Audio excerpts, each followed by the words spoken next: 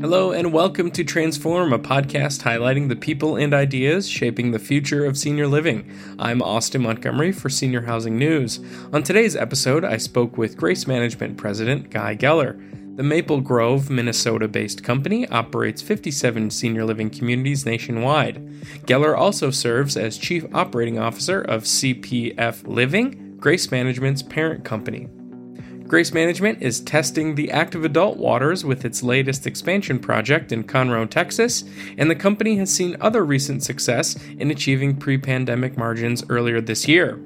Even with new development and debt tough to pencil out in the current climate, Geller sees a bright future ahead for Grace Management to capitalize on demand with lower acuity offerings with a market-to-market approach. So this has been a long time coming. We've been working on trying to get into this space for several years now and are excited that this project will be opening up and will be the first of, we hope to be many more in the space. Now, here's my interview with Guy Geller, President of Grace Management and COO of CPF Living. Well, Guy, thank you so much for joining us here on the Transform podcast. It's great to have you. Thank you, Austin. My pleasure. And let's dive right in. Would you outline what spurred Grace Management's interest in active adult? Because I think this product type is becoming the topic du jour, if you will, of senior living right now. It seems to be very popular. So would love to know what drove Grace Management in this direction.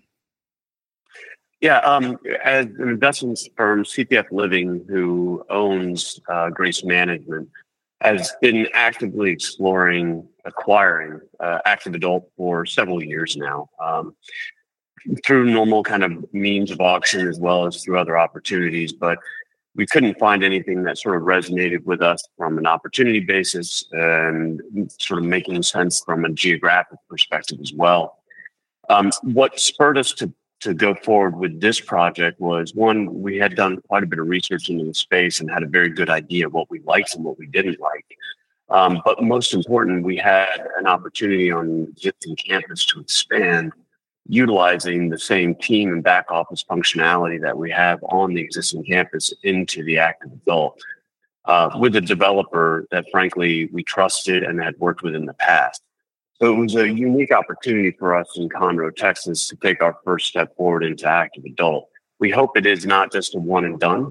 We want to use this as an opportunity to refine the product as we know it, refine our operating platform as we can do it, and to be successful with it to the point where we feel comfortable moving forward with several more, either via acquisition or further development. So this has been a long time coming. We've been working on trying to get into this space for several years now and are excited that this project will be opening up and will be the first of, we hope to be many more in the space. And as you said, it is a very hot topic and happy to discuss further why we like the space and what we see about it in the future.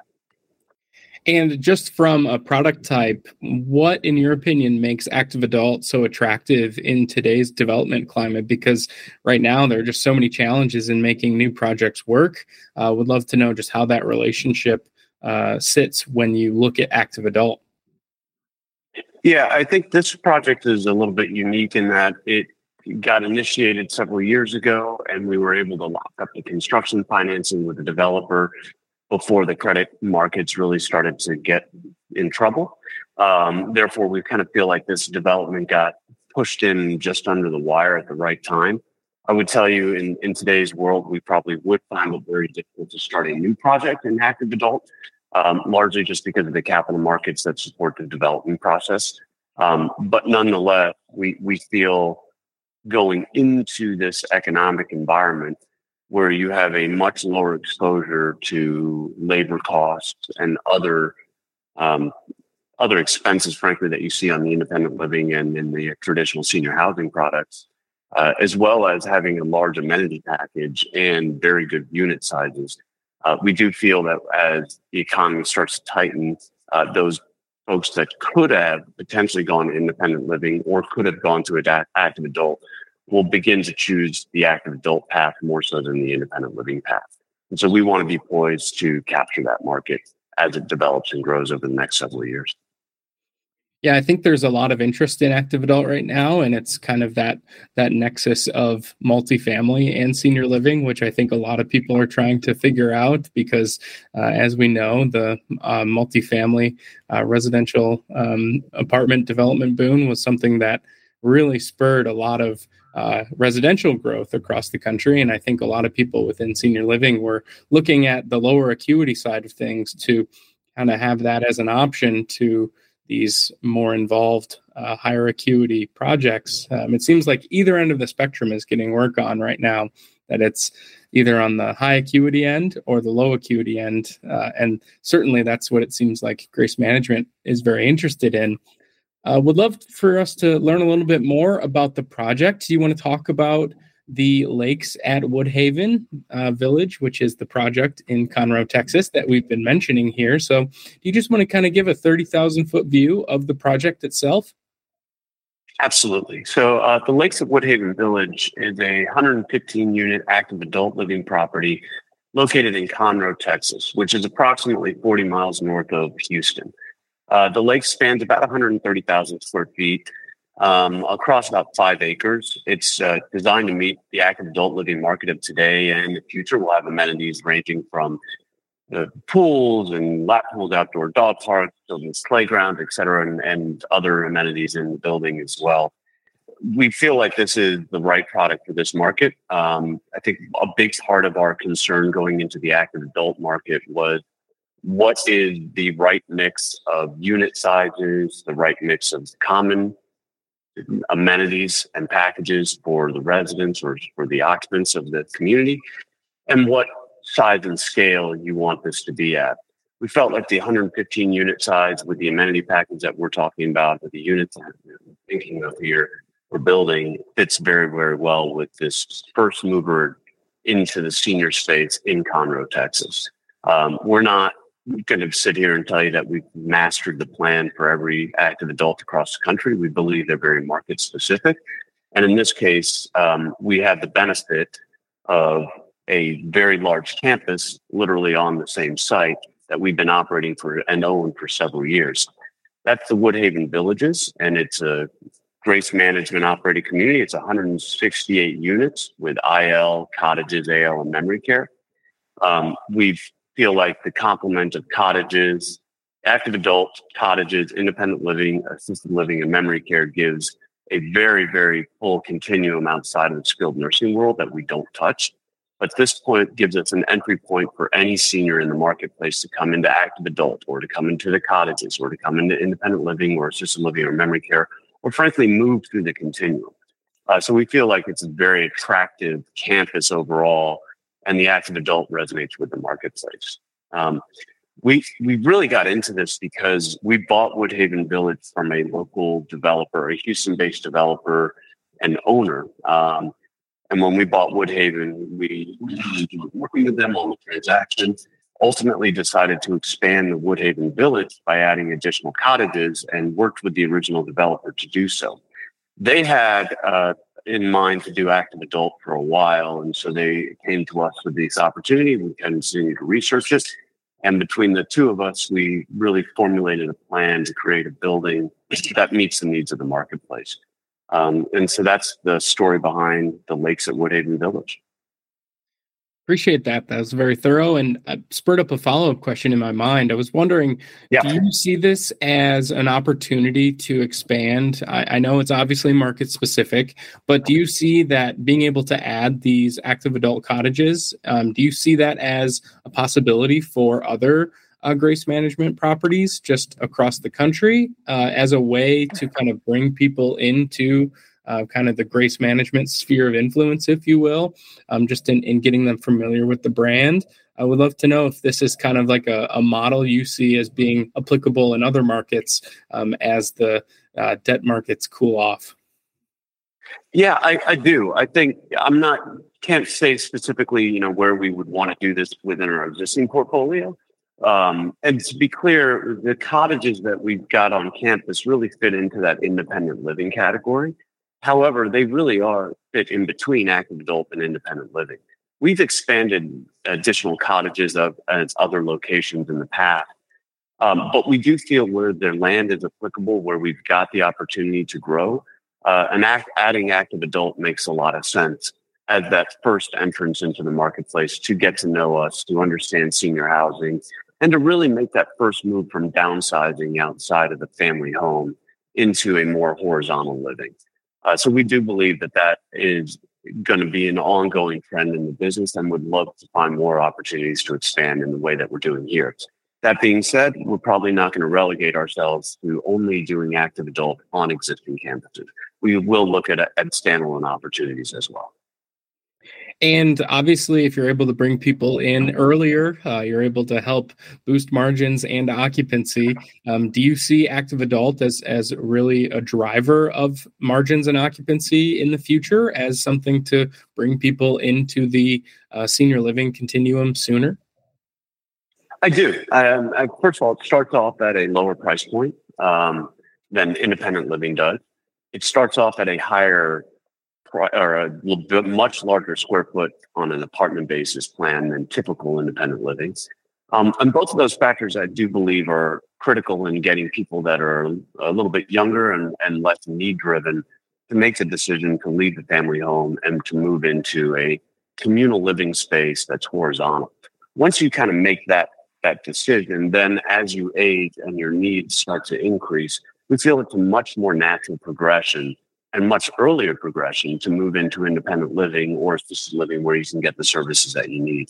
So the short answer is absolutely yes. We do believe that this is a good first step into senior housing that is a little less economically impactful than going into independent or assisted, as well as more similar to a multifamily setting, which we do believe is attractive to the early seniors market.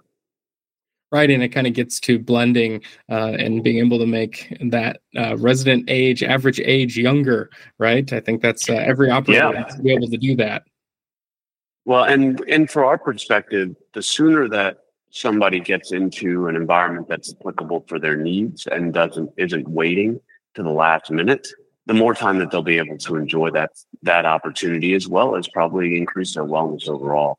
So we think it's a win-win across the board. Of course. And now just shifting a little bit to talk about this last year and then looking ahead to 2024 for a bit. How would you characterize the year so far in terms of operations? We've heard a lot of stories across the board, really, but mainly this year, it seems like there's a positive story being told in terms of operators being able to recoup margin and recoup census. So just in terms of this year, how would you characterize it in terms of operations for Grace Management? I would agree with you. I think this year we have seen a stabilization of our operating platform across the board in all categories and most geographies as well. While we took an occupancy hit during the pandemic years, like most, I'd say we took far less of a hit. I think we went down by 5 to 7% overall. We started at kind of 91%, and we're in the mid 80s at the worst. Our occupancy grew back pretty fast in 2022, but we've seen 2023 be an opportunity to stabilize the inflationary factors, stabilize staffing, and to really try to get back to driving margin again, which was something that wasn't the biggest concern of ours in call it 2020 and 2021 and 2022. So we see positive tailwinds behind us. We know from a macro perspective that development is much slower now. So we're not seeing new competitors entering into our market spaces as often as we normally would in prior years, which is certainly helping with the absorption factor. And we are seeing a settling of the labor market, which was probably the main contributor to the volatility in 2022. As a result, we are seeing margins improve. We are back to our pre-pandemic margin level at Grace, which is great to hear. And I would tell you that I think the product that we're putting out there is better even than what we had out in 2019 in terms of the quality of the physical plants that we've been working on and updating throughout the pandemic, as well as our operational efficiency. Crisis spurred innovation to some extent. And so we had to get very creative about how we operate efficiently and how we know our business. And as a result, I think we're better poised in 2023 to maximize our potential than we were even in 2019. So we're excited about the future. Well, congratulations on achieving those pre-pandemic margins. I know that's kind of seems to be a goal for a lot of operators. So to be at that point must feel good and refreshing as well. Just to put in all that hard work had really paid off over the last 3 years. With occupancy showing promise and margins back at pre-pandemic levels. Do you want to talk maybe about what some of the pressures that are still compressing margins right now? I think one of the things we've heard a lot this year is still on labor. But are there any other areas that you're really looking at as sort of new challenges coming out of kind of this recovery mode and into the stabilization period, like you mentioned? Yeah, I mean, putting aside the capital markets challenge, which really isn't impacting the operations for us dramatically at all. I think there are some other folks out there that do have capital market issues, i.e. debt maturities and things that are forcing them to make operational decisions that they may not want to do otherwise. We're not in that position. So we are, really focused keenly on our business and operating to the best that we can. I would tell you that we feel in a pretty good place with respect to wage rate inflation. We certainly feel stable on the care side with respect to wages, and we don't typically run any agency labor. Obviously, it comes and goes a little bit, but we're talking far less than 1%. And we are seeing a little bit of impact on wage rates and recruitment on the dining and housekeeping side. That being said, it's not anything that we didn't anticipate coming, and therefore we're able to kind of budget for it and achieve our goals regardless of it. So we're actually feeling pretty good about some inflationary factors on the labor and the supply side. Obviously some volatility, but fairly, feel like it's heading in the right direction, at least. Where we're still seeing some volatility that is impacting us are on two main categories on the operating side. It's utilities and property insurance. The utilities are still very difficult for us to predict. They're a little bit, challenging right now. But property insurance is predictably going much more expensive each and every renewal. It doesn't help. We've got a lot of Florida exposure. We've got a lot of coastal exposure, so that doesn't help us in particular. But I'm hearing it from other operators that don't have those exposures, that property insurance is still a major component of their inflationary factors in 2023 and in 2024. And obviously, we've seen throughout the year, and most recently, I think in the last 2 quarters, that demand for senior living is remaining strong in the post-pandemic era. How, in your mind, how do you think demand can help keep margins steady, kind of amid all these pressures that we've been talking about? Do you think that this type of demand for the senior living product is sustainable, given the fact that there are so few new starts right now? I do. I very much do. I think we actually we needed a little bit of a pause on development to absorb what was already developed in the last 7 years or so. But I do believe right now we've got tailwinds on occupancy growth. We're still in a demand-driven product. This is still need-driven in many cases. And the demographics are still very much heading in our right direction. Nothing is going to stop those demographics from requiring a solution, whether or not that solution is independent living, active adults, staying at home with home health or something. There does need to be solutions for the aging population in the United States as well as the world. And frankly, that demand is going to fit and fill on all those buckets, not just one, but all of them. So we feel pretty good about that. I mean, for Grace Management, it's a little bit of a kind of a fortunate and unfortunate situation. We are at over 90% occupancy for our entire portfolio. As a result, we don't have that much occupancy to grow in order to recapture margin. Right.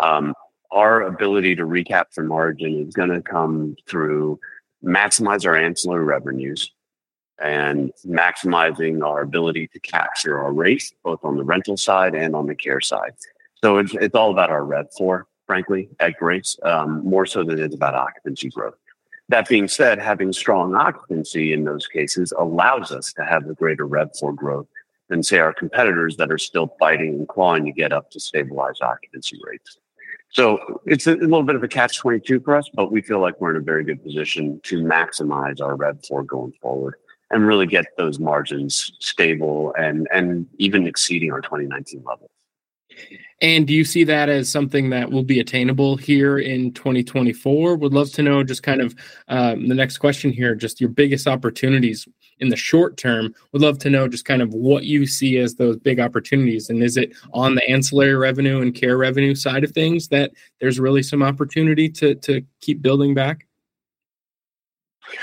Yes, and I don't think it only stops there. I think a lot of our opportunity comes with really getting smart about our business and using technology to make our practices far more efficient.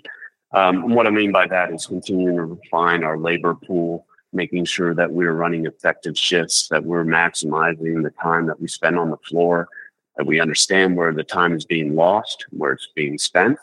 And therefore, we've investing into a lot of technological platforms that are helping us with data and helping us with on-site community operations.